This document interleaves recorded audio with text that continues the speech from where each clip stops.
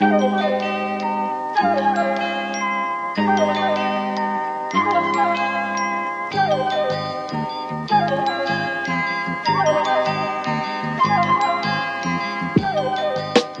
most positively shocking development was that virtually all knowledge work in the economy simply kept going. But could it be that that's because a lot of it also was kind of always pretend? No. Yeah. Wait, damn, what? it's so weird that when no one could really do much of anything anymore, everything just kind of kept ticking over. It's almost as though these jobs aren't real.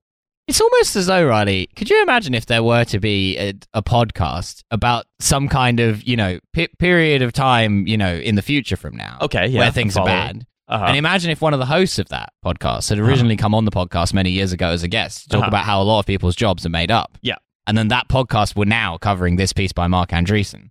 Yeah, it's like a Rubbish's Eve thing. Yeah, that would be very funny and ironic, wouldn't it? So he says, right, that the primary credit for this goes to the American worker. So Mark Andreessen provides American worker. a salute to the American worker. Yeah. But almost Mark as much Andreessen credit. playing the Soviet national anthem drop there. Mark Andreessen saying literally American worker, stay away from me. Yeah. Yeah.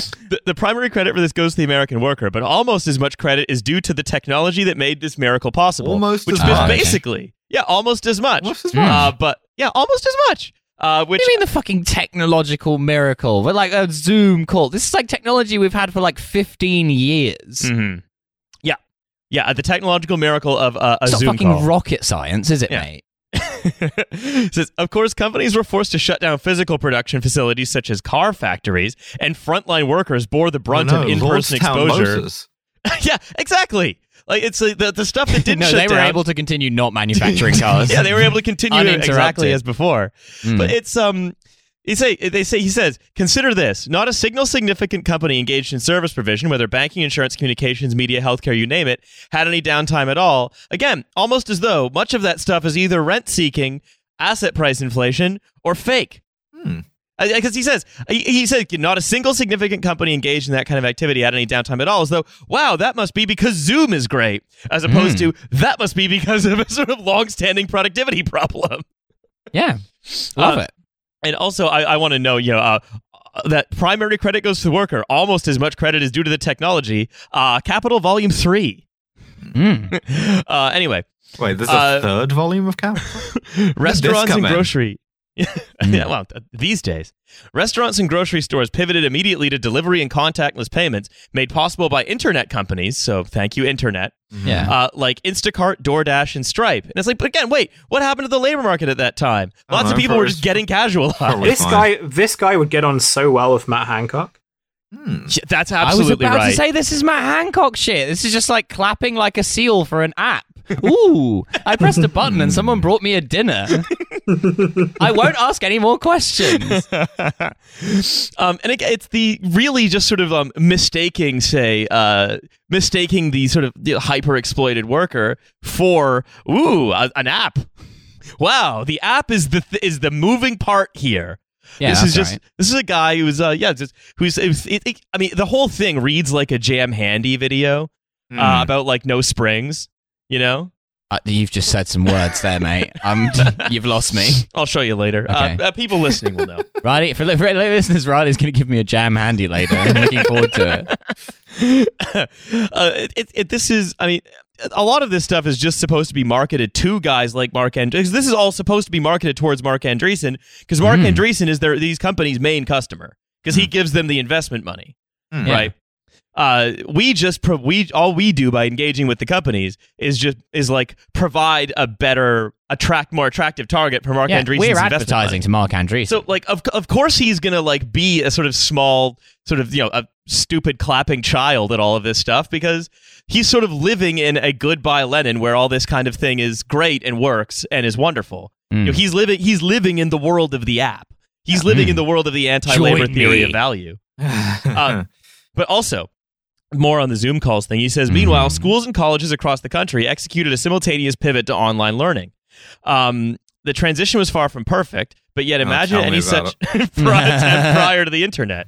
notwithstanding the viral meme, annual streaming price, Netflix 108. Notwithstanding Hulu 72. the viral meme, he's such a fucking good writer. You have to have such a powerful so brain to be one of the 5 people with all of the money in the world. Which meme is he even talking about? Annual streaming price, It's Netflix worse than 100. fucking Dominic Cummings talking about the Spider-Man's meme. These guys need to be taken from or they need to be given a new version of the internet where it's back to like use. Yeah, we need to get them on like a North Korean intranet. You can only post from a Bloomberg terminal where all of the posts are like, "Hey, I'm trying to get rid of this Rolex. What should I sell it for? Like $50, $60?" Yeah. The thing I will defend Dominic Cummings purely in the sense that he was absolutely a 4chan guy, and so he is within his rights to talk about memes. Yeah, but like a poll guy. He was a 4chan guy. Disclaimer for us. So no, the meme he is referring to is the annual streaming price of Netflix is $108, Hulu is $72, Disney Plus is $84, and Harvard is $50,000. And it's like, Wow. it's like what? And because how much does a copy of What They Don't Teach You at Harvard Business School cost? Yeah, the book that contains everything apart from the Harvard MBA course. But what I think is very fun, part of being a venture capitalist, especially one like Andreessen, is you need to have either, again, imposed on yourself or just naturally, you need to have a sort of perfectly flat view of the world, right? Where going to Harvard is nothing more than having the best guy impart you the best information. And wait, couldn't we impart that information on a Zoom call, he is suggesting? No. Time to abolish all of the, I mean, you have fine, abolish all these institutions. But the idea is that then they should just be replaced with slightly less expensive Zoom calls. Again, just as though it's like, hey, even like the experience of going to college is a fun one. You make a lot of friends and so on. But what if, hear me out, it was just a coding course and you didn't make any of those friends? Yeah, it would be great, and it would have exactly the same social value that university now has. I mean, this is just like the whole Y Combinator thing, right? Or like the Peter Thiel stuff where he like paid people who would have otherwise gone to computer science courses at Harvard to just like do startup stuff for him.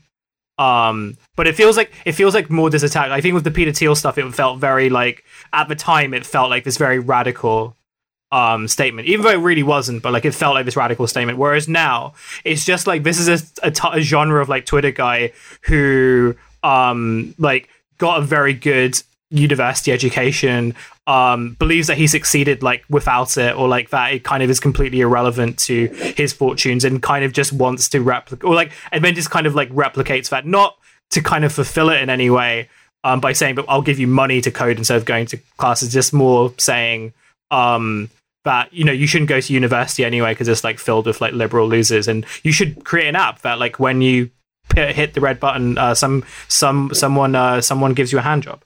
Yeah, that's right. Jam handy. Yeah. But I think what he's saying here as well, right, is that, university could replace that with a phone call.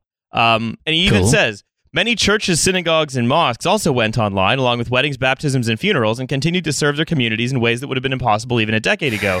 But again, a prescription is the same thing. It's just, what if instead of any social interaction, any social institution, what if instead of any real social life, really, you just have Zoom calls? And what if instead of connecting, like having a community that you're a part of, what if, hear me out, you just moved to wherever the tax rate was lowest, and then replaced your life with Zoom calls because you don't need to know anyone. Yeah, you've met your wife? Pretty sus, mate. Yeah. I've only seen it on love Zoom. that he's like, I assume everyone loves this. Won't be checking. It's kind of like boring accelerationism, right? Yeah. It's really just this idea of like, yeah, you know, instead of like paying for an oversized room in New York City or like Los Angeles to like go become a coder in Silicon Valley, you can move to Miami, buy yourself a apartment that will probably be underwater in like a decade, and stay in there all the time. Yeah. Oh, never leave. Don't leave. Can't leave. Because you have coding to do. Yeah, and your roommate is Jeremy Fragrance. But isn't it great that you don't have to pay so much tax, which means that you can spend more time hitting the red handjob machine? Yeah, you can afford Zoom Premium. And he even said, I think what the dream is for a guy like Andreessen, right, is the obliteration of all of those social bonds. The collapsing into all that is solid melts into Zoom calls. The collapsing of the any kind of social bond of for example, certainly not a bond with your coworkers, because now you're all contracting and you're just doing Zoom calls all the time. Imagine zooming into Little St. James Island. Well, this is again, and I'm sorry to keep saying this. This is the Matt Hancock vision. This is the Matt Hancock Liz Truss vision, where it's like we don't need to like fund, but also it's kind of an extension of like neoliberal policy anyway, which has very much been like, oh yeah, we don't need community centers because now we can use the internet to like connect people, and we don't need to have like kind of social institutions that have like a value that goes beyond like its inherent it's like immediate kind of like transactional value. Because everything can be replaced by apps and telecommunication services, and like this was kind of stuff that was serious policy in the New Labour period, and also like during the Cameron era as well, when they were trying to like justify austerity by saying that like actually like using technology we can kind of not only make the kind of make these processes more efficient, but we can also like do them in a way that really saves money for local councils, which means that they can then kind of like fund more pressing projects. And all it turned out to be was like, yeah, actually like all you've done is really give more power to like tech companies and contractors to make society worse.